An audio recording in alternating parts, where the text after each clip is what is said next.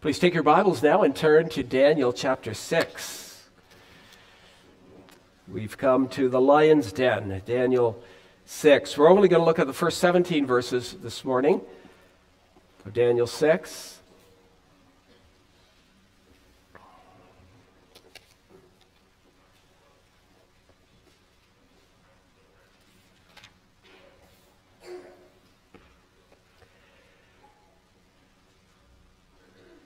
I trust you'll understand why I selected that hymn we just sang in light of our scripture reading, How Firm a Foundation. Daniel 6. It pleased Darius to set over the kingdom 120 satraps to be over the whole kingdom, and over these 3 governors, of whom Daniel was one, that the satraps might give account to them, so that the king would suffer no loss. Then this Daniel distinguished himself above the governors and satraps, because an excellent spirit was in him. And the king gave thought to setting him over the whole realm. So the governors and satraps sought to find some charge against Daniel concerning the kingdom, but they could find no charge or fault, because he was faithful, nor was there any error or fault found in him. Then these men said, "We shall not find any charge against this Daniel unless we find it against him concerning the law of his God." So these governors and satraps thronged before the king and said thus to him, "King Darius, live forever. All the governors of the kingdom, the administrators and satraps, the counselors and advisors, have consulted together to establish a royal statute and to make a firm decree that whoever petitions any god or man for 30 days, except you, O king, shall be cast into the den of lions. Now, O king, establish the decree and sign the writing so that it cannot be changed according to the law of the Medes and Persians, which does not alter." Therefore, King Darius signed the written decree.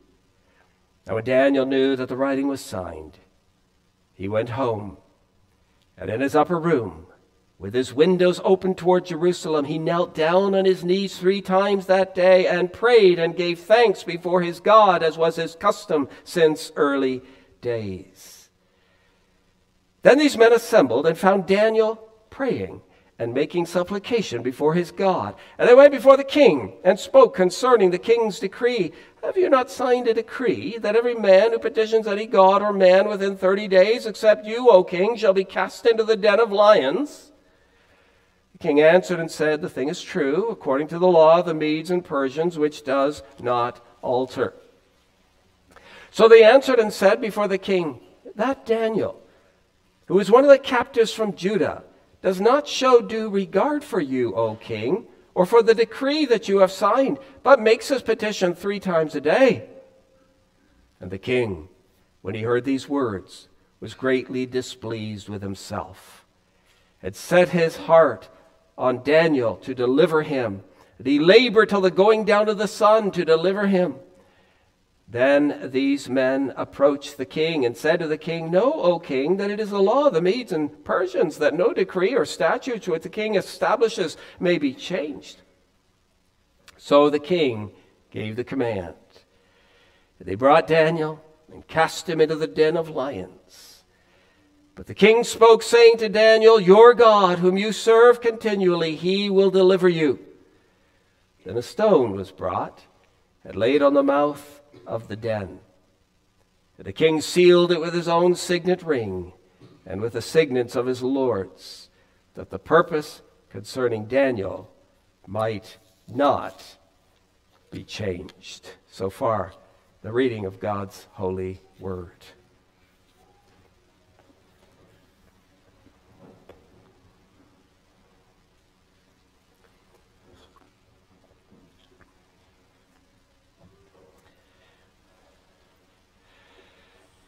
Suppose you checked your online news tomorrow morning, and there, on the front page, the main page, in bold capital letters, is the headline, "Worship and prayer prohibited for 30 days. Worship and prayer prohibited for 30 days. The headline grabs your attention. You begin to read the article. Sure enough, legislation has been passed forbidding you to worship or pray to anyone except the Prime Minister for a period of 30 days. Whoever is caught transgressing the law will face execution. Living in a free nation, such a thing may sound ridiculous to you. But suppose it was a reality. How many people would be here next Sunday?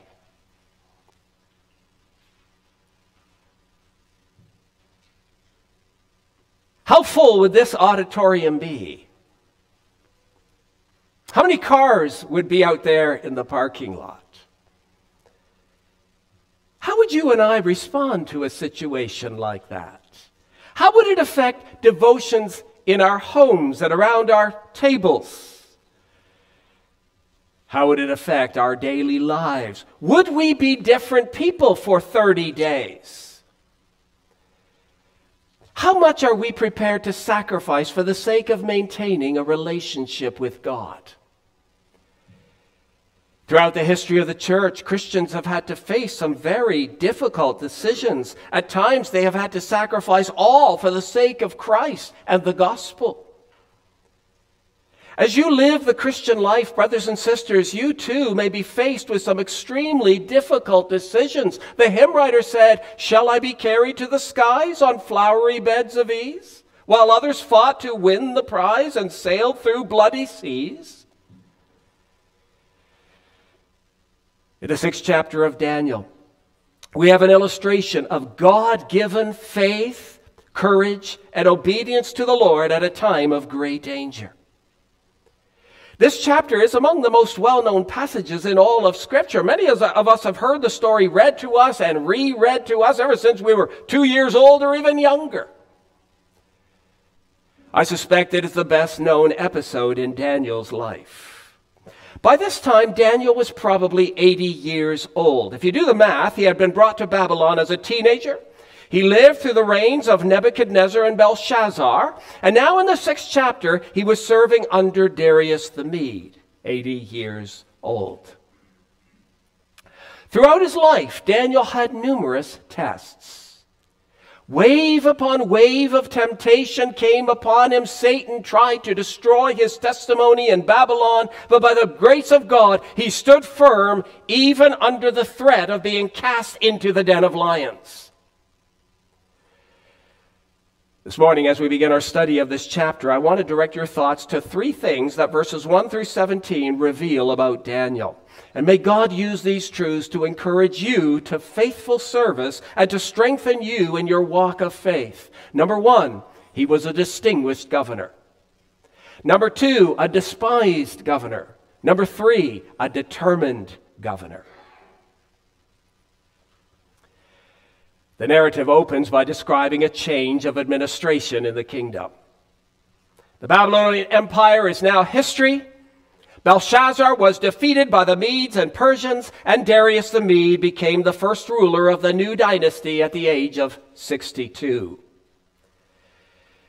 But even though there were massive changes taking place, by the providence of God, Daniel survived the transitions from one regime to the next. And with each administration, he maintained a high position of authority. When Darius the Mede took over Babylon at the end of chapter 5, Belshazzar was slain, but Daniel was not. Why not? Because God was protecting him. God's purposes for him were not yet complete. Brothers and sisters, it's good to remember that your days are in God's hands, and you will not depart from this earth until your task, God's task for you, is complete. The number of your days are fixed by the Lord. Having taken over the Babylonian Empire, Darius began the task of reorganizing. Very little is known about him from the historical records. It seems as though he reigned for a very short time, for it was not long until Cyrus the Persian received the throne.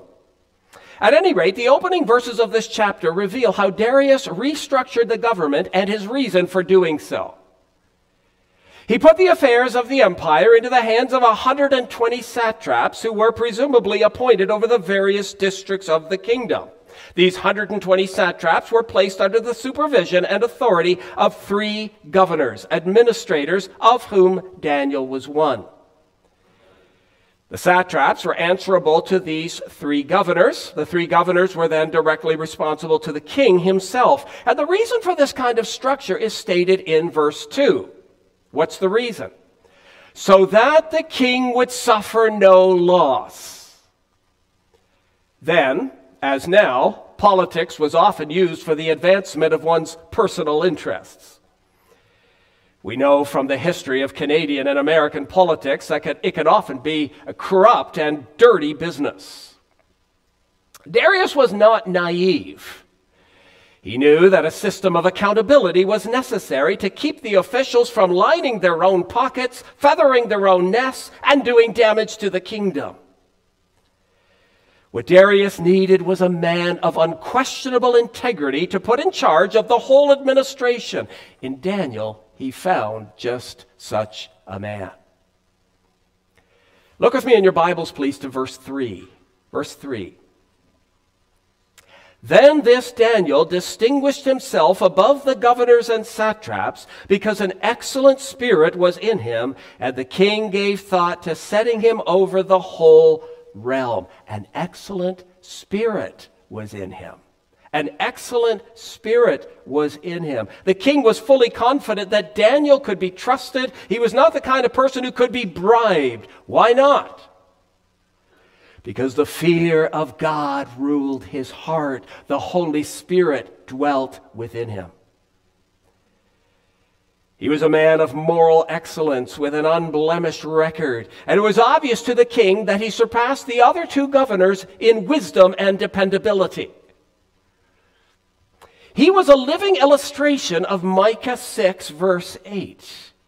Listen to the words of Micah. He has shown you, O man, what is good. And what does the Lord require of you? To act justly and to love mercy and to walk humbly with your God. Congregation, wouldn't it be wonderful if there were more men like Daniel in Canadian politics? Men who act justly, who love mercy, and who walk humbly with their God. Wouldn't it be a breath of fresh air to have men in Ottawa with an excellent spirit, who stood with integrity, who determined in their hearts to be driven by biblical morality rather than political expediency? Those who focused on principles rather than pragmatism. Imagine a politician who says, my concern is not, first of all, what the voters want, but what God wants. My main goal is not to be reelected, but to be righteous and responsible. One day I have to give account to the ultimate authority. He put me in this place, and it is my desire to act justly, to love mercy, and to walk humbly with my God. We desperately need leaders in Ottawa today who are willing to stand with Christian integrity, regardless of what may happen to their political career. Men who love their God more than their position, who love the gospel of Christ, whose yes is yes and whose no is no. People who are determined to do what is right, even when it might not be popular. People who are noticed for their blameless life, who fear God more than they fear the voters. Leaders who are more concerned about being good than looking good. Do you recall the Bill Clinton scandal in the U.S.? At that time, there were many people who said, who cares about the president's personal life as long as the economy is doing well? How the president lives his life is up to him. What a sad and terribly mistaken perspective. Our country so desperately needs people in leadership whose personal life and public life do not contradict. Men who are just as honest in front of the television cameras as they are in the confines of their kitchen and living room. Daniel distinguished himself among all the governors and the satraps by his exceptional qualities, because an excellent spirit was in him, the Spirit of the living God.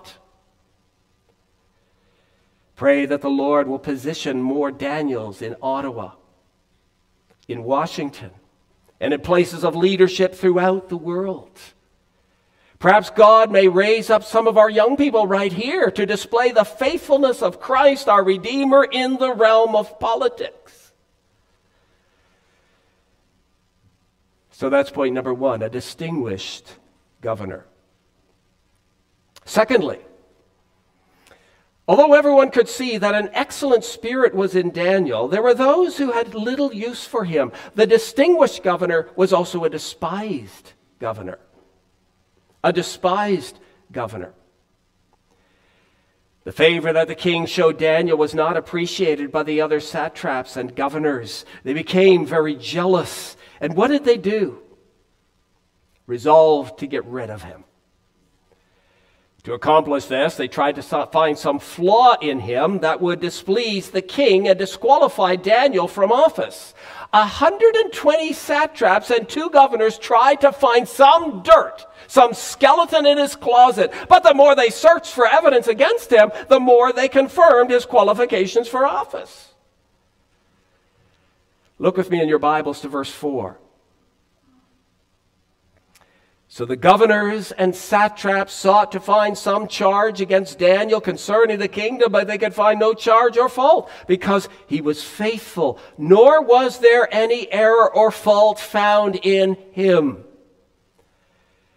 Brothers and sisters, what an incredible testimony to the godly character of Daniel. In the discharge of all his public duties, he was faithful and without fault. Ask yourself, what would be reported about you if the people at work held a magnifying glass and examined every detail of your performance? Could they dig up anything from your past, any skeletons? Would it be said of you that they could find no charge or fault because you were faithful?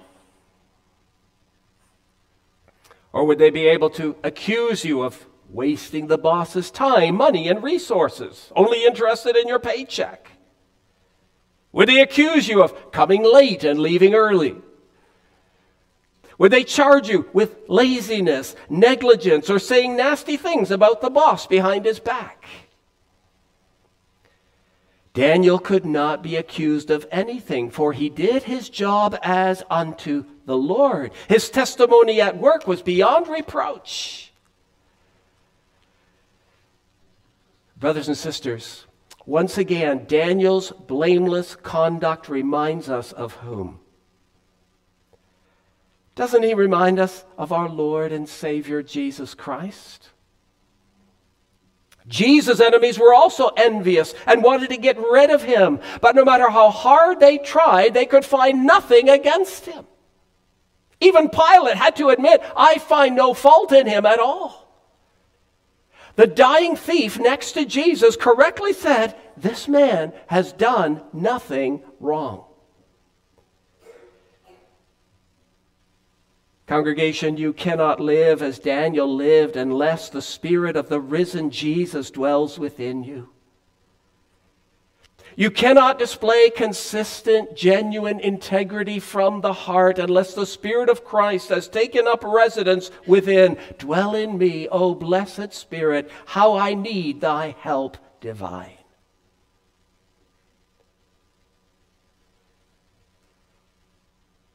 So Daniel's enemies had to find another way to accomplish their evil scheme. They decided that there was only one way to take him out. It would have to be in the area of his religious life. They had to put him in a position where he would have to choose between his God and his king, between the law of the Lord and the law of the land. Look with me to verse 5. Then these men said, we shall not find any charge against this Daniel unless we find it against him concerning the law of his God. Now, isn't that a great statement? Isn't that a great statement? Wouldn't it be wonderful? And that could be said of every believer in Jesus Christ. Unfortunately, as Christians, we often seem to give people reason to accuse us. The world observes Christians and is very quick to point out our inconsistencies and shortcomings. Often sinners justify their own unbelief by pointing to the hypocrisy that they see in Christians. You know how that guy treats me at work? And he claims to be a Christian. You know how my neighbor acts? You know how he treats his wife? Do you know how he runs his business? And he goes to church twice every Sunday. I want nothing to do with that. Nothing. These satraps and governors were not able to do that. They were forced to admit that Daniel was without fault. So they got to work plotting a dilemma. Together they approached Darius with a proposal whereby they might supposedly honor the king. 122 leading men of the kingdom thronged before the king and said to him, verse 6, King Darius, live forever. Verse 7, have a look. Verse 7. All the governors of the kingdom, the administrators and satraps, the counselors and advisors have consulted together to establish a royal statute and to make a firm decree that whoever petitions any god or man for 30 days except you, O king, shall be cast into the den of lions. Notice, congregation, two things about this proposal. First, the suggested decree was deviously designed to flatter the king. The suggested decree was deviously designed to flatter the king. For 30 days, no one was allowed to pray to any god or man except to Darius himself. In other words, for 30 days, Darius would be regarded as the chief mediator between the people and the gods. Prayers presented to the gods would have to be made through his mediation. What did this mean for Darius? It meant that Darius was above all gods. He would be recognized as the sovereign one. The king must have been greatly flattered. He was hooked and reeled in. Just like Eve in the garden when Satan said to her, you will be like God. You will be like God. The idea appealed to Darius. No doubt the satraps and governors gave him good reasons for issuing the decree. It would serve to consolidate the kingdom. It would establish respect for the new monarchy. It would solidify the king's authority in the minds of his subjects. Many good reasons may have been given to persuade the king of the value of this decree. And the king listened to these ungodly men. Why? Because his pride blinded him to the trap that was being set. You see, brothers and sisters, flattery can have a terrible effect. It inflates a person's ego and blinds his judgment. Proverbs 26 says, a flattering mouth works ruin. And Proverbs 29:5 says, a man who flatters his neighbor spreads a net for his feet. Well, that's precisely what was happening to Darius. A net was being spread for his feet. Beware of the snare of flattery. The second thing I would have you notice about this proposal is the blatant lie that was given in the presentation. Did you notice that? Verse 7 says, have a look, all the governors of the kingdom, the administrators and satraps, the counselors and advisors have consulted together to establish a royal statute. All? All? This was no accidental slip of the tongue. It was deliberate deception. It made it sound as though Daniel, the most prominent governor, was in full agreement, even though Daniel had no knowledge of this proposal whatsoever. If the king had not been intoxicated by flattery, he could have smelled a rat. Why was Daniel, the most prominent official, not there to endorse the proposal? But Darius was caught in their scheme. He fell to the temptation and signed the written decree. According to the custom of the Medes and Persians, it became law that could not easily be revoked. If he tried to do so, it would have caused a great uproar in the empire. The law of the Medes and Persians was not to be altered. Therefore, Darius unwittingly signed the death sentence against his most trusted and faithful governor. Which brings us to point number 3. Daniel was not only a distinguished governor and a despised governor, but also a determined governor. Determined. What did he do when he heard that the irrevocable edict had been signed? Did he panic? Did he begin to think of ways to accommodate for the decree? What did he do, children? What did he do?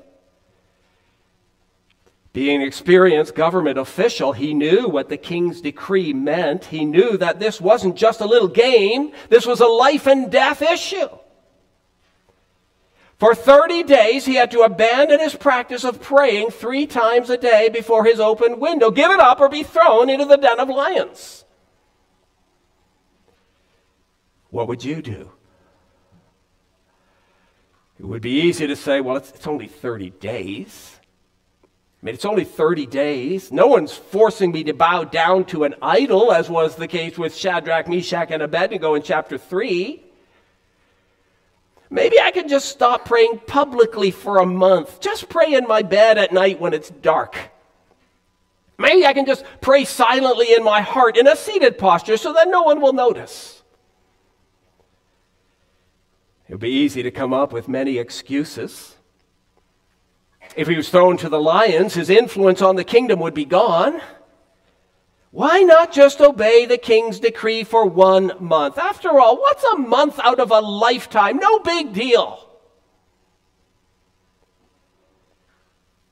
The congregation, Daniel did not reason in this way. He remained unshaken and unchanged. Follow along with me at verse 10. Now when Daniel knew that the writing was signed, he went home, and in his upper room he locked himself in a dark closet where no one could see him. Children, is that what your Bible says?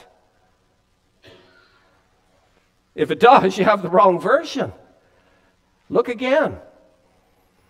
He went home. And in his upper room, with his windows open toward Jerusalem, he knelt down on his knees 3 times that day and prayed and gave thanks before his God, as was his custom since early days. The king's decree did not change Daniel's devotional life one bit. He was determined to carry on. The threat of death could not deter him from doing what was right. Now, brothers and sisters, doesn't Scripture say that we are to honor those in authority over us? Doesn't Paul say in Romans 13, let every soul be subject to the governing authorities? Those who resist will bring judgment on themselves. As Christians, we're called to obey our leaders. However, when obedience to the governing authorities forces us to compromise our devotion to God, then the choice should be obvious. When Peter and John were commanded not to speak or teach in the name of Jesus, they chose to obey God rather than men. So it was in the case of Daniel. He had been faithful in every way to the king, so much so that his enemies could find no fault in him. But this decree went too far. It was unacceptable because it put Darius above Yahweh, something Daniel could never accept. Rather than submitting to the inalterable law of the Medes and Persians, Daniel chose to obey the inalterable law of Yahweh. He refused to put God below the king. He went home and prayed, willing to face the consequences. Now, congregation, before we go on, I want to draw your attention to a few significant aspects of Daniel's prayer life as revealed in verse 10. First, we see that it was Daniel's practice to pray with his windows open toward Jerusalem. Why did he pray toward Jerusalem? Scripture did not require this, did it? Because Daniel had not forgotten the city and the country from which he had been brought. He had not forgotten the promises of God to restore the nation and rebuild the city. He had not forgotten the temple in Jerusalem where God had promised to dwell in the midst of his people. He had not forgotten the place where atonement was made, where the lambs were slaughtered and the blood sprinkled for the sins of the people, where the gospel was visibly proclaimed. Whenever Daniel prayed, his mind was focused on the promises of God.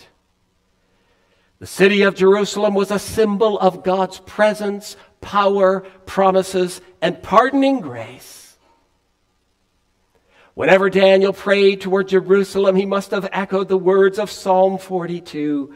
I used to go with the multitude. I went with them to the house of God with a voice of joy and praise. I used to go. I used to go.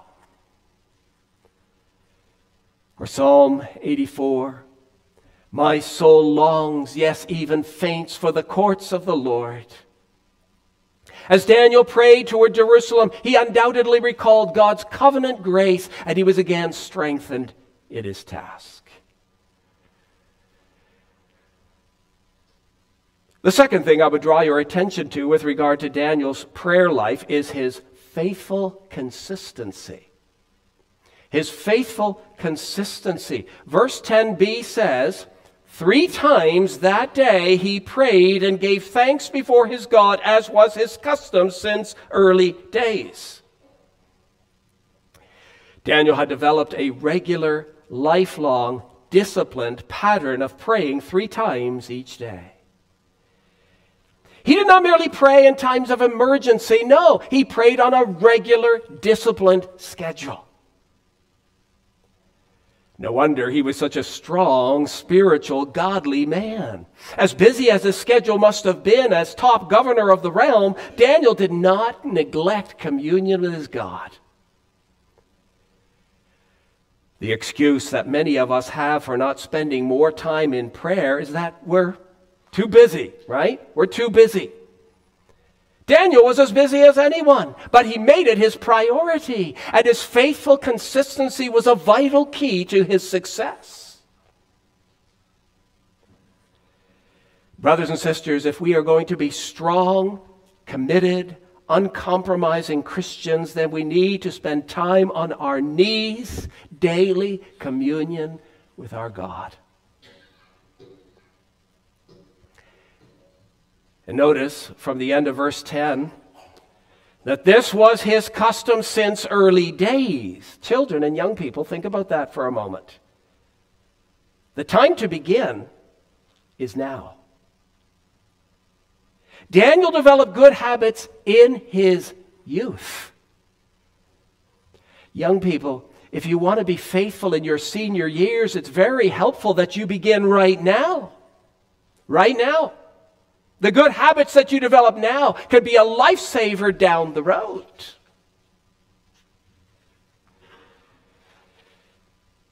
And then the third thing that I would have you notice about Daniel's prayers is that they included both thanksgiving and supplication. Thanksgiving and supplication. Don't you find it amazing what we read in verse 10? Having heard the king's decree, Daniel went home, knelt down, prayed, and gave thanks. He gave thanks. How could he give thanks at a time like this when his life was at stake? Would you give thanks? Congregation, Daniel must have understood what the apostle would later express in Philippians chapter 4. Be anxious for nothing, but in everything by prayer and supplication with thanksgiving. Let your requests be made known to God. Even in this difficult and dangerous situation, Daniel was able to give thanks. Are we able to give thanks? even in times of trial and testing, to give thanks when everything seems to be against you, when the carpet is yanked out from under your feet. Let us learn, brothers and sisters, not only to make supplication in prayer, but also to worship by expressing our gratitude for all that God does in our lives. Even those difficult tests are for your good. Thank you, Lord. Thank you, Lord.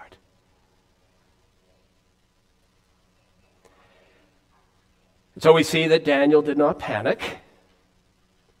He just carried on as usual. It seems he had learned in whatever state he was to be content. He went to his upper room and presented the whole matter before God. But of course, that is exactly what his enemies wanted him to do. They knew his character and they expected him to disobey the king's decree. They used his commitment as the means to ensnare him. We read in verse 11 that they assembled and found Daniel praying and making supplication before his God. Immediately, the plotters set in motion the steps that would lead to his execution. How they must have celebrated the successful unfolding of their plan. This was great. No doubt they commended each other for their ingenuity. Things were moving along very well. They could already foresee Daniel as food for the lions. They would be rid of him once and for all. Their first step was to report him to the king. Verse 12b. Have you not signed a decree that every man who petitions any god or man within 30 days except you, O king, shall be cast into the den of lions? The king answered and said, the thing is true, according to the law of the Medes and Persians, which does not alter. Then the conspirators revealed their evil designs. Verse 13. So they answered and said before the king that Daniel, who was one of the captives from Judah, does not show due regard for you, O king, or for the decree that you have signed, but makes his petition 3 times a day. Darius must have immediately felt a knot in his stomach. At the mention of the name of Daniel, he knew that he had been manipulated. They flattered him, lied to him, and got him to sign the inalterable decree. The king had made a fool of himself. He signed a document that he had not carefully considered, and now he faced the consequences. The most trusted man of the empire had to die according to his own decree. Verse 14 says, the king was greatly displeased with himself. He could see that there was something very special about Daniel.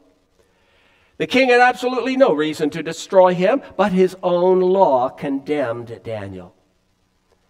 The king was greatly displeased with himself. He spent the rest of the day trying to find a way out of this terrible dilemma. He labored till the going down of the sun, searching for some legal loophole by which Daniel could be spared, but he could find nothing.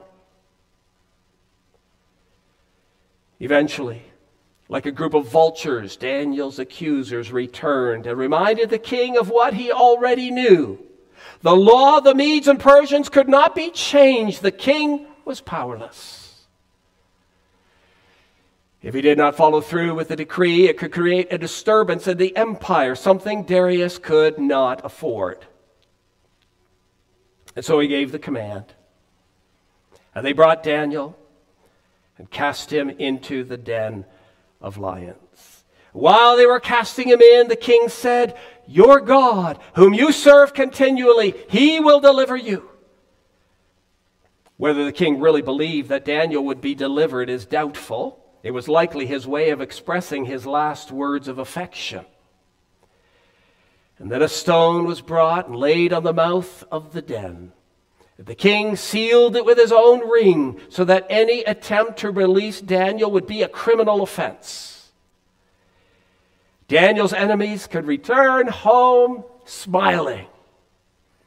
Their mission was accomplished. Daniel was being torn apart. The stone on the mouth of the den was sealed by the king's ring, and righteous Daniel would never trouble their conscience again. so they thought. The congregation, while the plotters were returning to their homes to celebrate, who was the real victor? The risen Lord said to the persecuted church in Smyrna, "Be faithful until death, and I will give you the crown of life." Daniel was faithful, prepared to lay down his life rather than compromise his commitment to God. As he was cast into the lion's den, he knew that he was in great physical danger. But he also knew that spiritually he was in the best possible place. No danger whatsoever. Better to be devoured by lions for devotion to God than to live in a king's palace having denied God. Better to be ripped apart for obedience than to enjoy the passing pleasures of sin, having succumbed to the devil's temptations. Daniel knew that even if he died, he would live. Even if he was torn to shreds, he would triumph. The apostle said in Romans chapter 8, "Who shall separate us from the love of Christ? Shall tribulation or distress or persecution? For I am persuaded that neither death, nor life, nor angels, nor principalities, nor powers, nor things present, nor things to come, nor height, nor depth, nor any other created thing shall be able to separate us from the love of God, which is in Christ Jesus our Lord." Daniel knew that the lion's den was the safest place in the kingdom. Even if he died, it was the safest place, for he would be brought into the presence of his Savior. You see, Daniel was the real victor. Congregation, may God give us such confidence as we live the Christian life. The battle is the battle between darkness and light, the kingdom of Satan and the kingdom of God. Throughout our Christian experience, our faith will be tested. Daniel was tested as a teenager. He was tested when he was middle-aged, and he was tested when he was 80 years old. You also will be tested. Young people, middle-aged, and elderly, tested in a variety of ways. Then let us make it our disciplined practice to be men, women, and children of prayer. Daniel prayed toward Jerusalem. But you can pray with your mind and heart fixed upon the heavenly Jerusalem, the heavenly Zion, where Christ is, where the blood has been sprinkled in the Holy of Holies, as it were, upon the heavenly mercy seat. Pray toward Jerusalem. And then as you live in daily fellowship with your God, even a lion's den will be a place of safety. For to live is Christ, and to die is gain. Do you believe that? Do you believe that? I urge each and every one of you to look to Jesus, our Savior, our defender, our guide, and our eternal treasure. Could there be any greater security? Look to Jesus. Let us pray.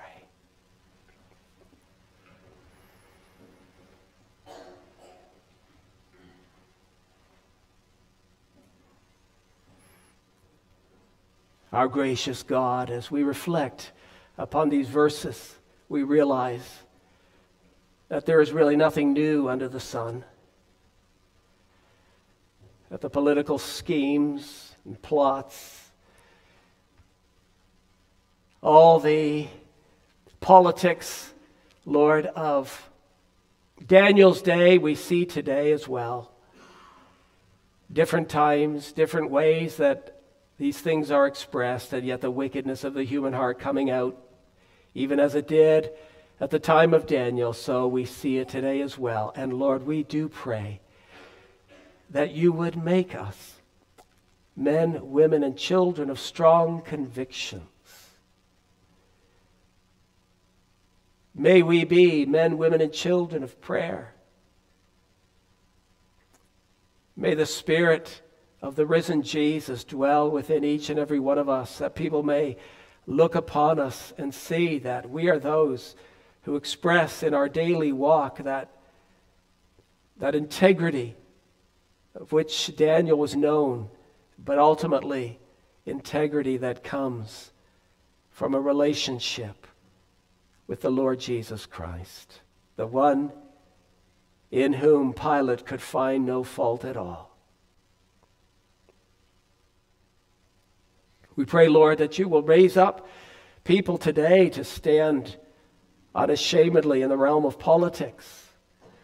But Lord, we recognize the need to be those who display integrity in every area of life. And so we pray, Lord, that you will work in us and through us. We pray, Lord, that we would stand upon your truth, even if there is a tremendous cost.